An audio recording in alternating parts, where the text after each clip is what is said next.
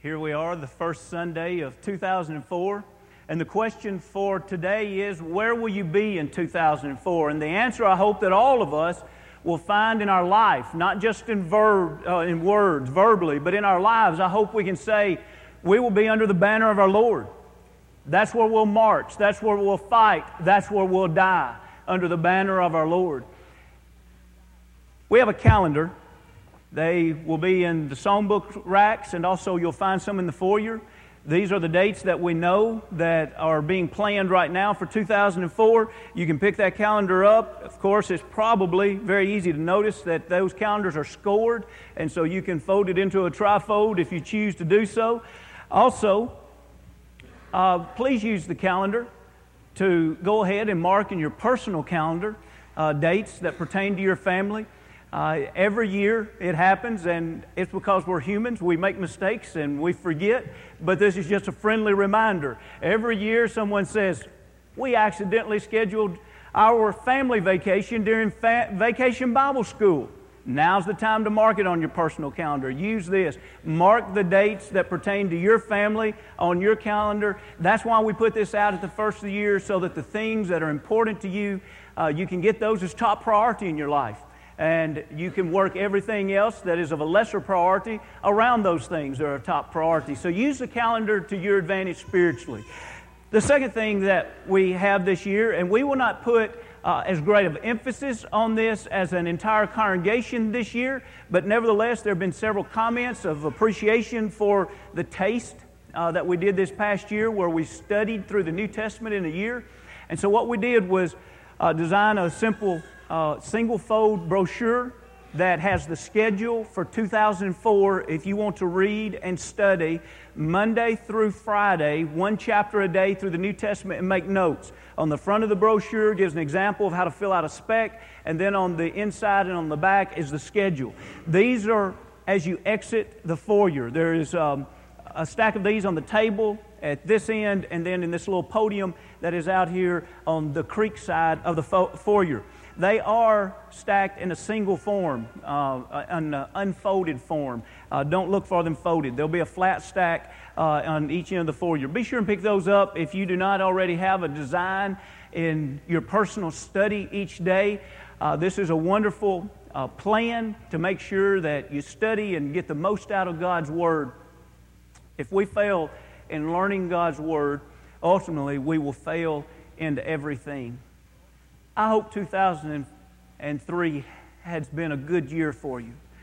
Needless to say, because we're humans and we have ups and downs, there would be some in this auditorium that can honestly say, 2003 has been a pretty hard year for me, for various reasons. What I want to encourage all of us to do, no matter if we think things are going wonderful in our personal life right now, or if we're struggling in our life right now, will you agree this morning to make 2004 the year that you live closer to God than you ever have in the past? That's the idea that we want to convey as we study a touching story that has been so capably read for us out of Exodus, the 17th chapter. When we think about the Lord is our banner. Now that's at the end of the story. And we study some wonderful things that lead to that. And so what I'd like to do, just by introduction, is to lay just a little groundwork to say, well, what is a banner? Well, we're very familiar with banners throughout our history, because there have been some banners lifted that, as a matter of fact, they've been some of the most memorable banners, and they've been captured on film, they've been captured in pictures. They're banners that have lived on. Many of us remember, at least some of you would remember, others would remember through history, Iwo Jima.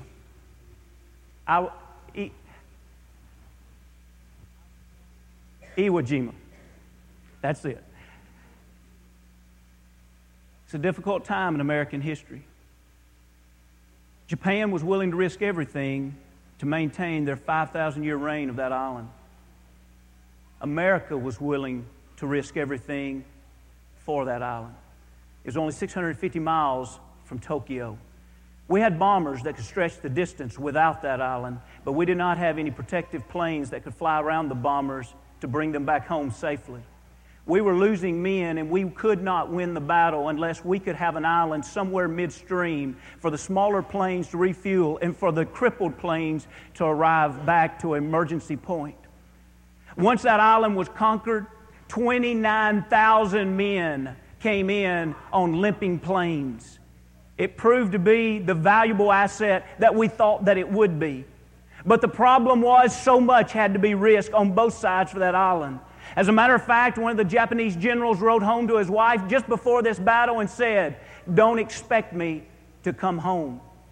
Japan had an idea that was this: we don't expect to have any survivors from this battle.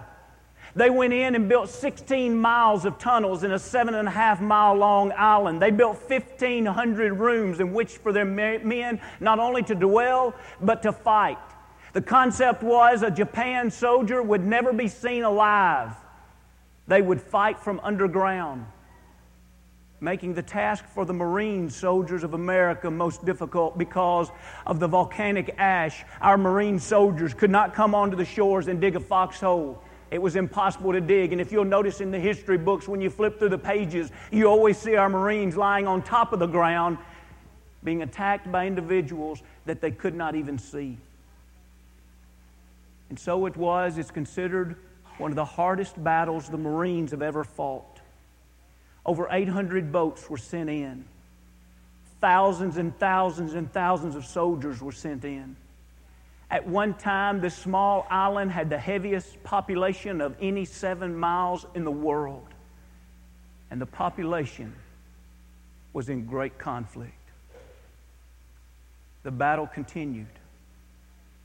And one day, one small portion of a battle was counted as success. It was the Easy Company, is what they called themselves. They marched 250 men of their company into this island, and only 27 of them walked off of the island. 7 officers left their boats to go onto this island, and only 1 officer returned to his boat. But these men were willing to march under a banner. They were willing to march under the American flag. It represented who they were. It represented their citizenship. It represented what they believed was a valiant force. They were not a part of a cause about themselves. They were a part of a cause that was much greater than themselves. And so when they finally had that battle today, a photographer stood off at a distance and he watched 6 men lift a pole that weighed over 100 pounds with a flag on the end.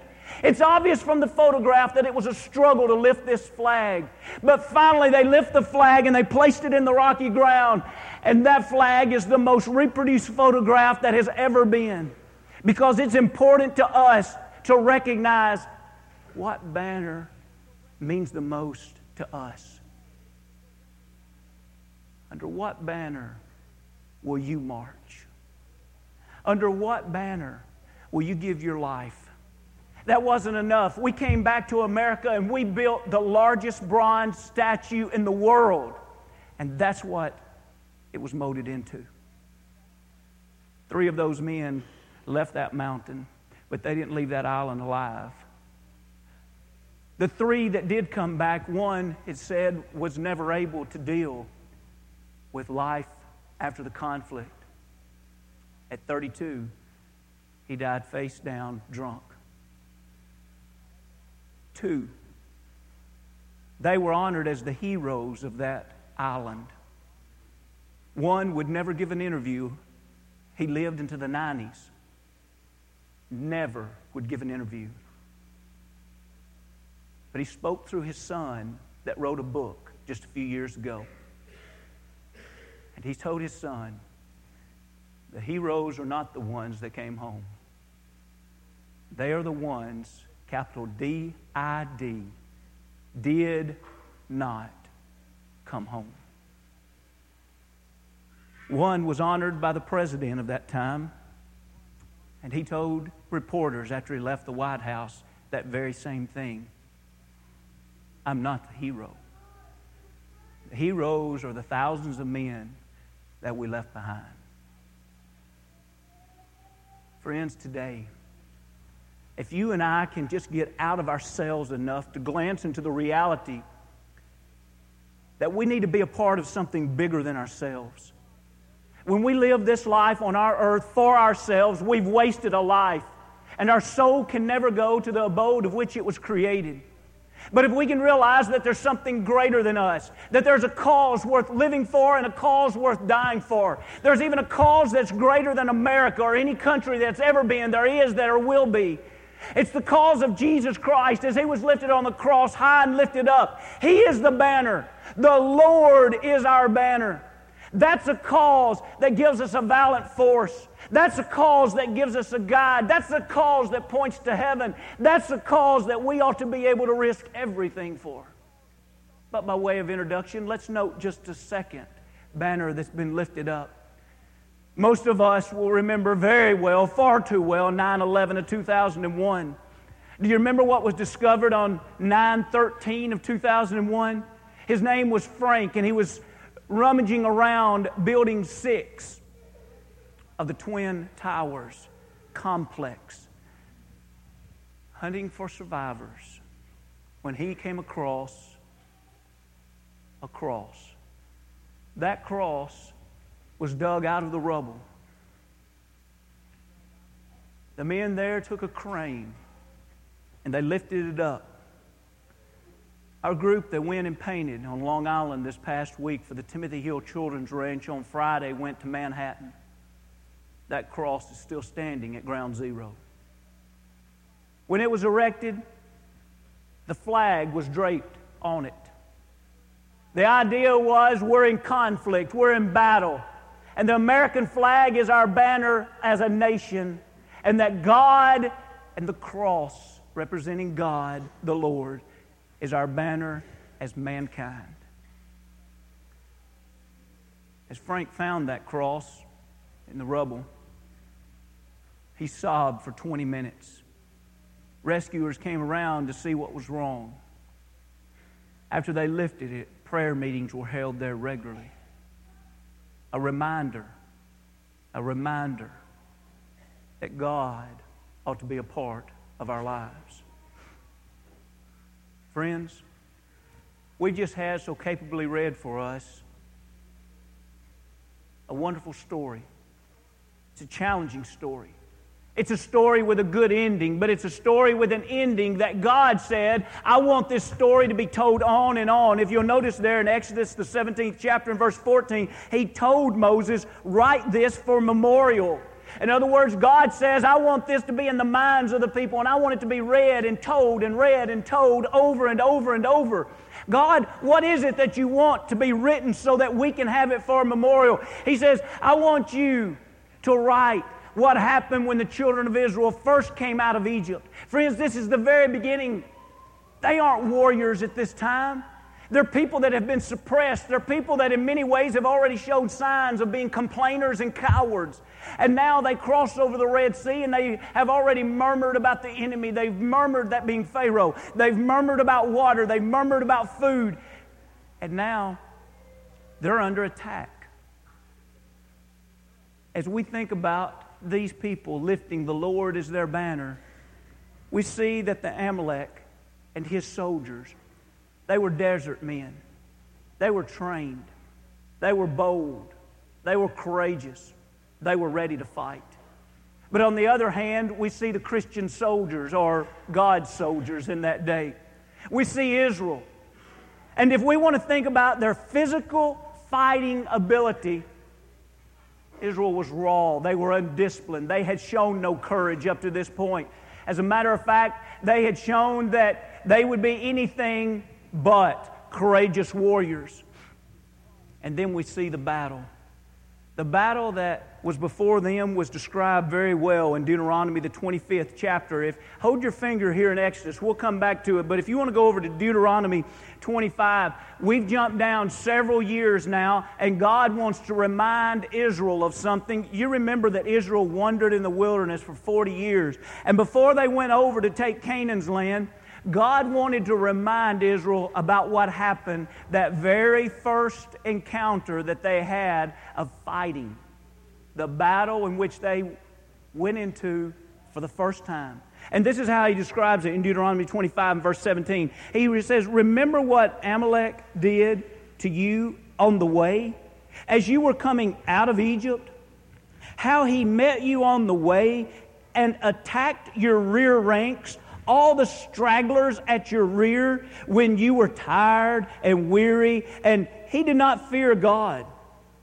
Therefore it shall be, when the Lord your God has given you rest from your enemies all around in the land which the Lord your God is giving you to possess as an inheritance, that you will blot out the remembrance of Amalek from under heaven. You shall not forget.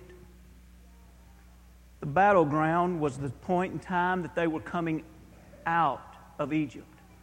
As a matter of fact, the story that we're studying this morning took place before they even received the Ten Commandments.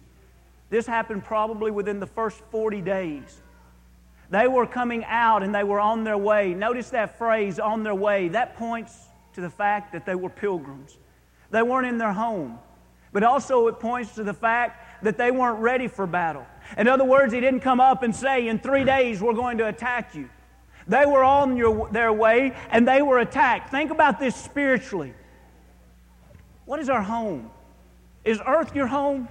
A lot of people make that their home. And me and you and I, we need to answer honestly this morning. Is earth my home? Have I made this my home? If so, Satan has already attacked me and Satan has already won. But if I can honestly say, no, I'm just a pilgrim here passing through. Heaven is my citizenship. The Lord is my banner. I will march with the Lord. I'll live with the Lord. I'll die with the Lord. Heaven is my citizenship. Notice also in this that it was the stragglers, it was the weak ones. See, Amalek was ruthless. He didn't come into this group of people of probably several hundreds of thousands and fight them head on. He waited and came into the rear, and he attacked those that were not strong enough to defend themselves. Right now, if we stood up, this group of around 600 people, and we said, we are going to walk to Lebanon Road, just a mile or two down the road. Can you picture in your mind how that walk would go? Who would arrive first? Even if we didn't say it's a race. We just said we're going to walk together. Who would arrive first? Who would arrive last? If you've ever walked with a large group of people, it's obvious the answer is. I hate to continually go back to things that you learn in the country, but if you've ever driven large numbers of cattle or sheep, the answer is obvious. I used to sit on the front porch with my grandfather Shannon, and he would tell about driving herds of thousands of sheep 40 miles to be sold. They would take each man and give each man 100 sheep. He would leave. They would corral 100 more sheep, and he would go behind him, and they would continue to do this so that they would have miles strung out of sheep. And then he laughed and he said, if you're driving 1,000, you never want to be the 10th man. I was young. I didn't understand that. I said, Paul, why don't you want to be the 10th man? He said, when man number 1's driving his sheep and he has one that's hard to drive, he'll let it drop back to man number 2 and he'll keep going. He said, when you get one that's old and slow and just can't keep up with the pace, number 2 will let it drop back to number 3 and he'll keep going. He said number 10 starts out with 100, but when he arrives at the destination, he has much closer to 200, and they're the slow ones, and it's worked him to death just trying to keep them going. Friends, can you imagine Moses leading hundreds of thousands of people? Who was at the front and who was at the back? Amalek tells us, he says, I'm implying this, it implies this. He says, I looked over the hill and I just watched them march by. I could see the strong ones out front. I just waited. I went to the rear, the ones that were tired, the ones that were feeble, and I attacked them from the back.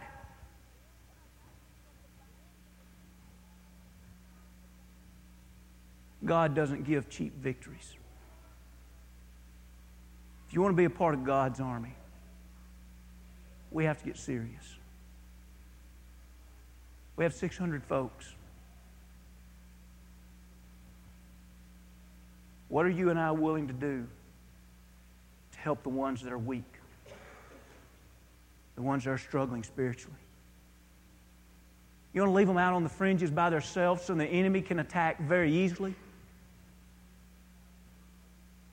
Or will the spiritually strong obey Galatians 6:1 to go out and restore the brother and bring them back so that they'll march directly under the banner of the Lord?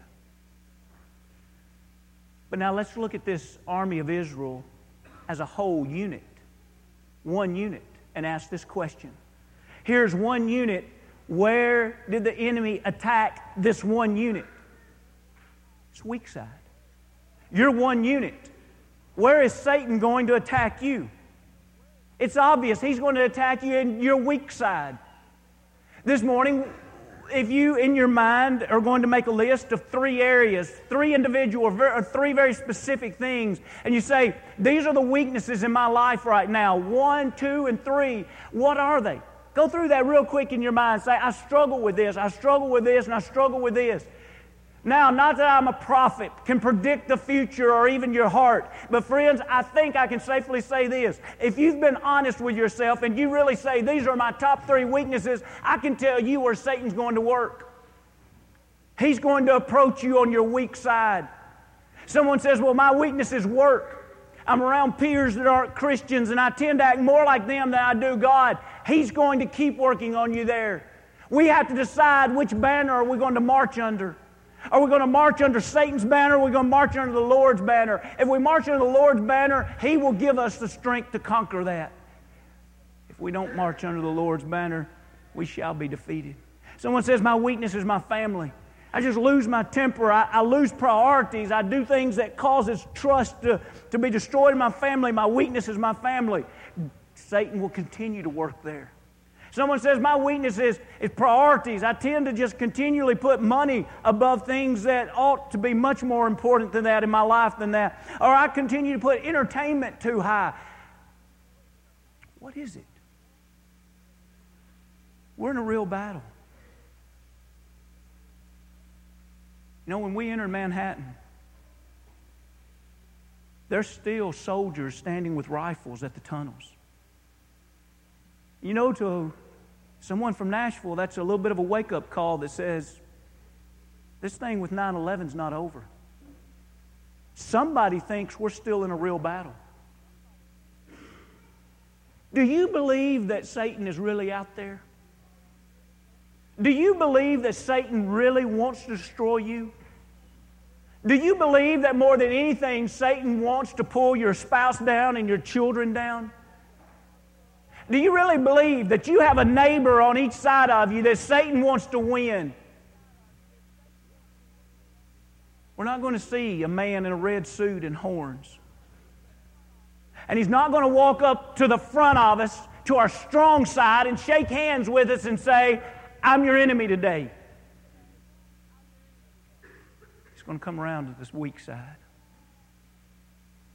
That doesn't mean that he's not present, that he's not there. But do you notice the battle? As we go back to Exodus, the 17th chapter, we see that it was really the Lord's battle. But the Lord always uses human instruments. He gathered together there Moses so that Moses could gather together Joshua.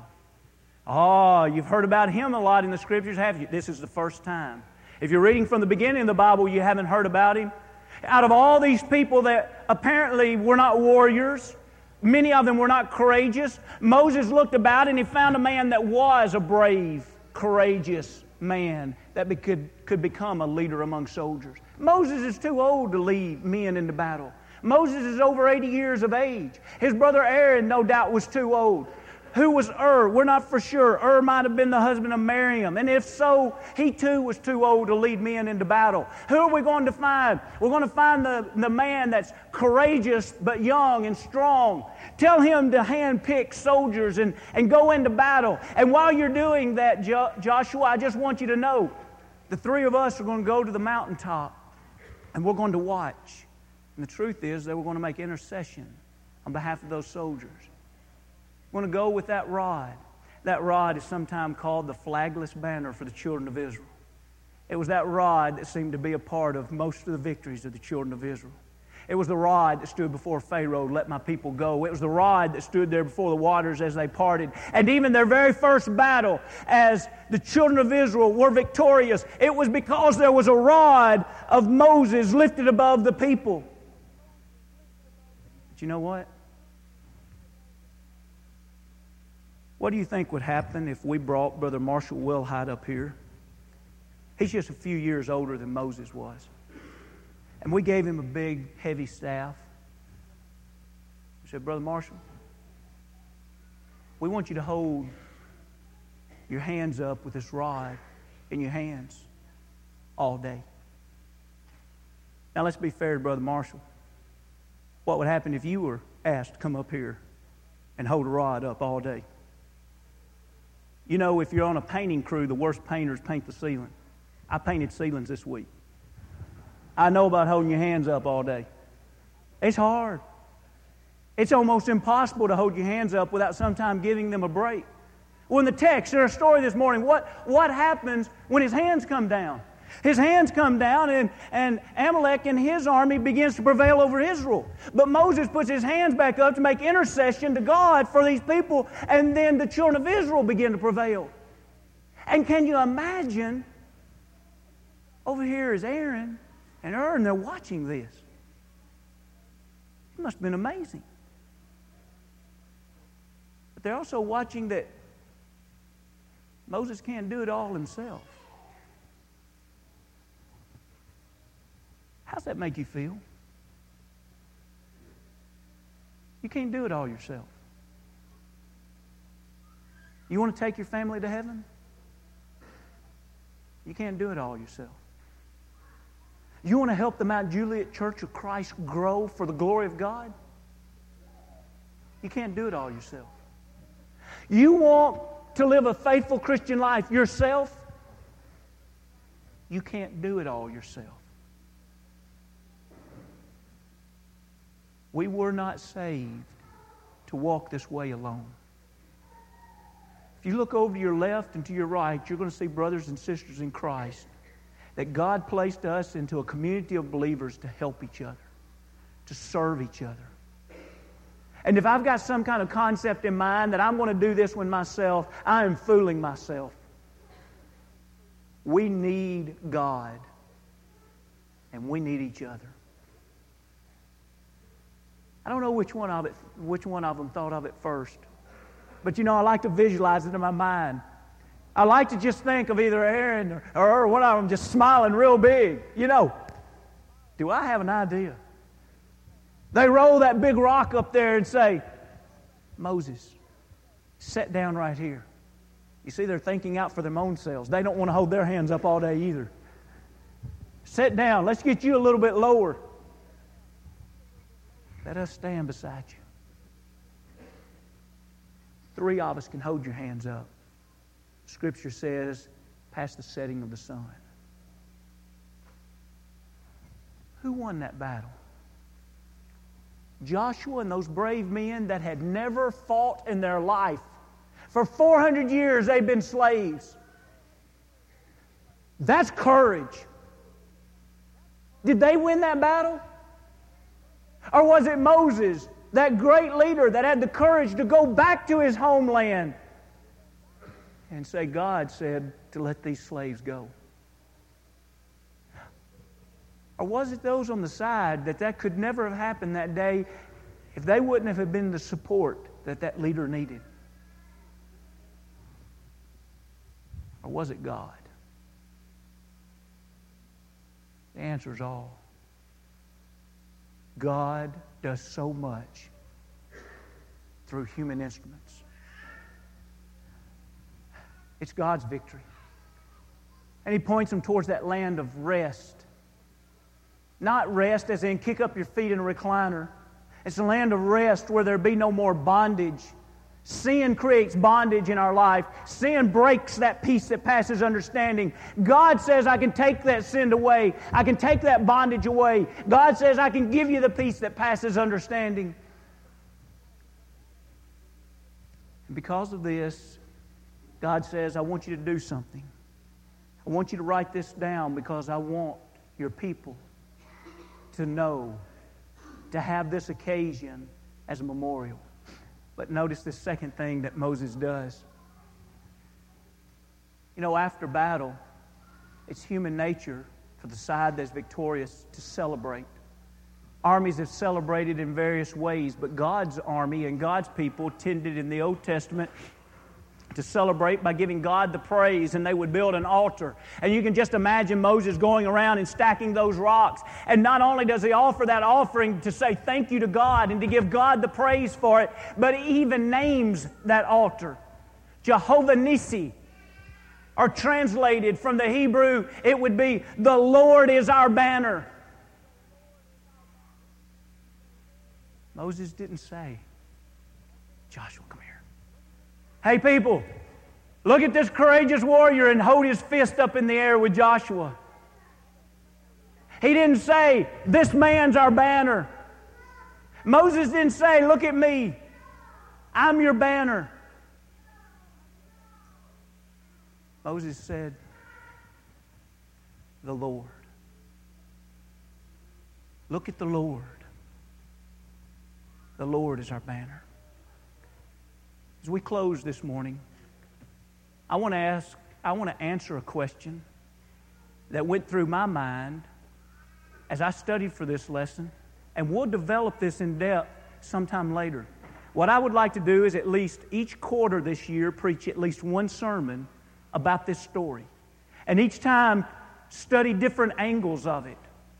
And sometime we'll spend more time on this, but I want to go ahead as we kick off this year to answer this question. What exactly is the importance of a banner? There has to be an importance because battles have always had banners lifted above their troops. What is important about a banner? When the Lord is our banner, number one, it points to the fact of past victories. When the Lord is our banner, we're saying, I want to be a part of something that's already proven to be successful.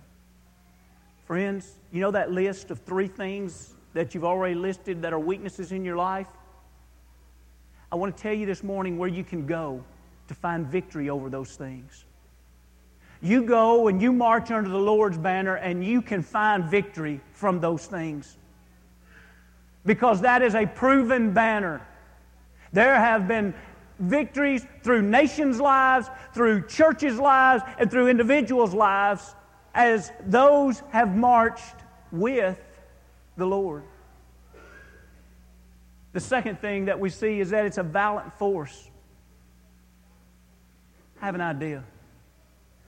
Let's go down to Dairy Queen and let's get a Blizzard, your favorite flavor. And if somebody says, I'm going to fight you over that Blizzard, let's fight till we die over it. You want to do that? You ever hear about these robberies in big cities where someone's killed for their shoes? What do we say when things like that happen? We say, you mean somebody lost their life for a pair of tennis shoes? Why do we say that? Because we believe with all of our heart that there are things that aren't worth dying for. Friends, the Lord's banner is worth losing everything. It's worth giving everything. Reality is, it should change everything. It's a force that rallies troops and marches them forward. What would cause someone to give their life? Jesus Christ. What would cause someone to leave addiction and live faithfully? Jesus Christ.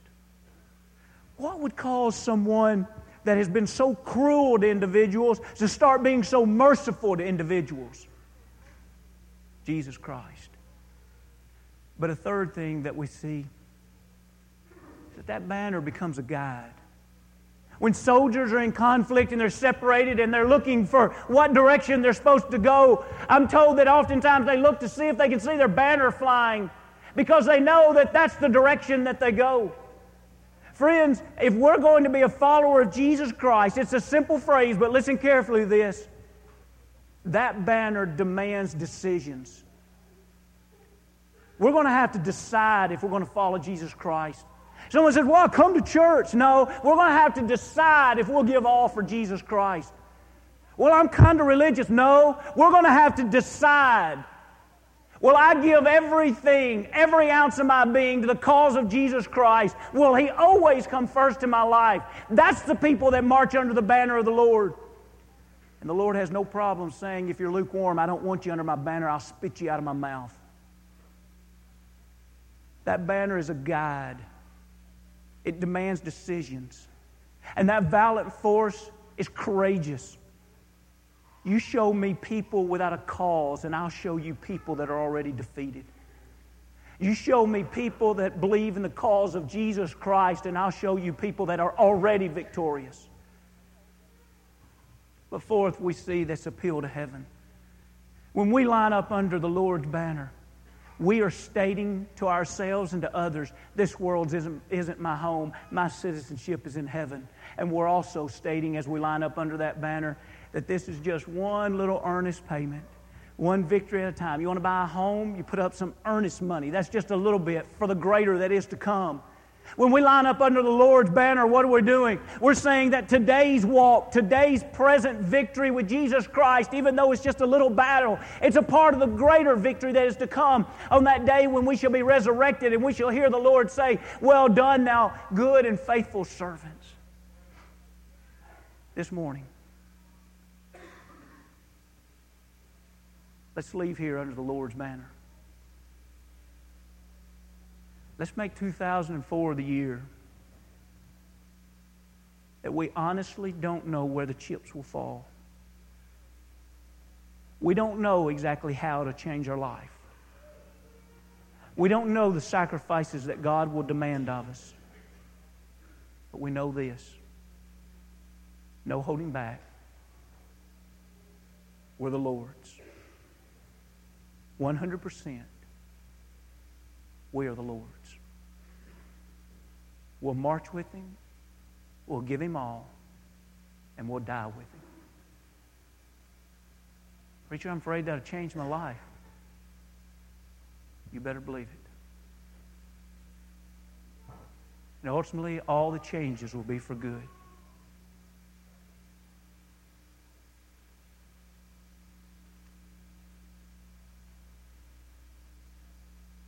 If you've never been baptized into Jesus Christ, the Lord, our banner,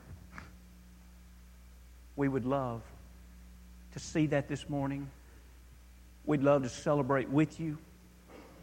We would love to pray with you and encourage you, because we're not here to walk alone. We're here to be helped and to help. If you're a believer that's willing to repent of sins and confess before man that Jesus is the Son of God, won't you be baptized this morning? Maybe somewhere along the way you've lost a little bit of vision of that banner, and you've allowed things to come between you and God, and this morning you simply want to come back and refocus. You want to repent of sins and pray forgiveness and make sure that your life is under the banner of our Lord. Friends, I want to ask you something if you're feeling reluctant about coming back. If you were out in the battle and you were fighting the enemy as hard as you could fight, and a soldier comes back up to your side and says, I'm sorry I ran for a little while, but I'm back and I'll fight with you shoulder to shoulder until we leave this place. Are you going to be happy or sad that soldier's come back? I don't know anyone here this morning that would be pointing fingers at someone saying, why did they come back? I think we'd have a house full of people that says, we need all the help we can get. Thank you for coming back. It's not our invitation. It's the Lord's invitation, and we're just a part of His cause. And we'd love to have you back. If we can help you in any way, come as we stand and as we sing.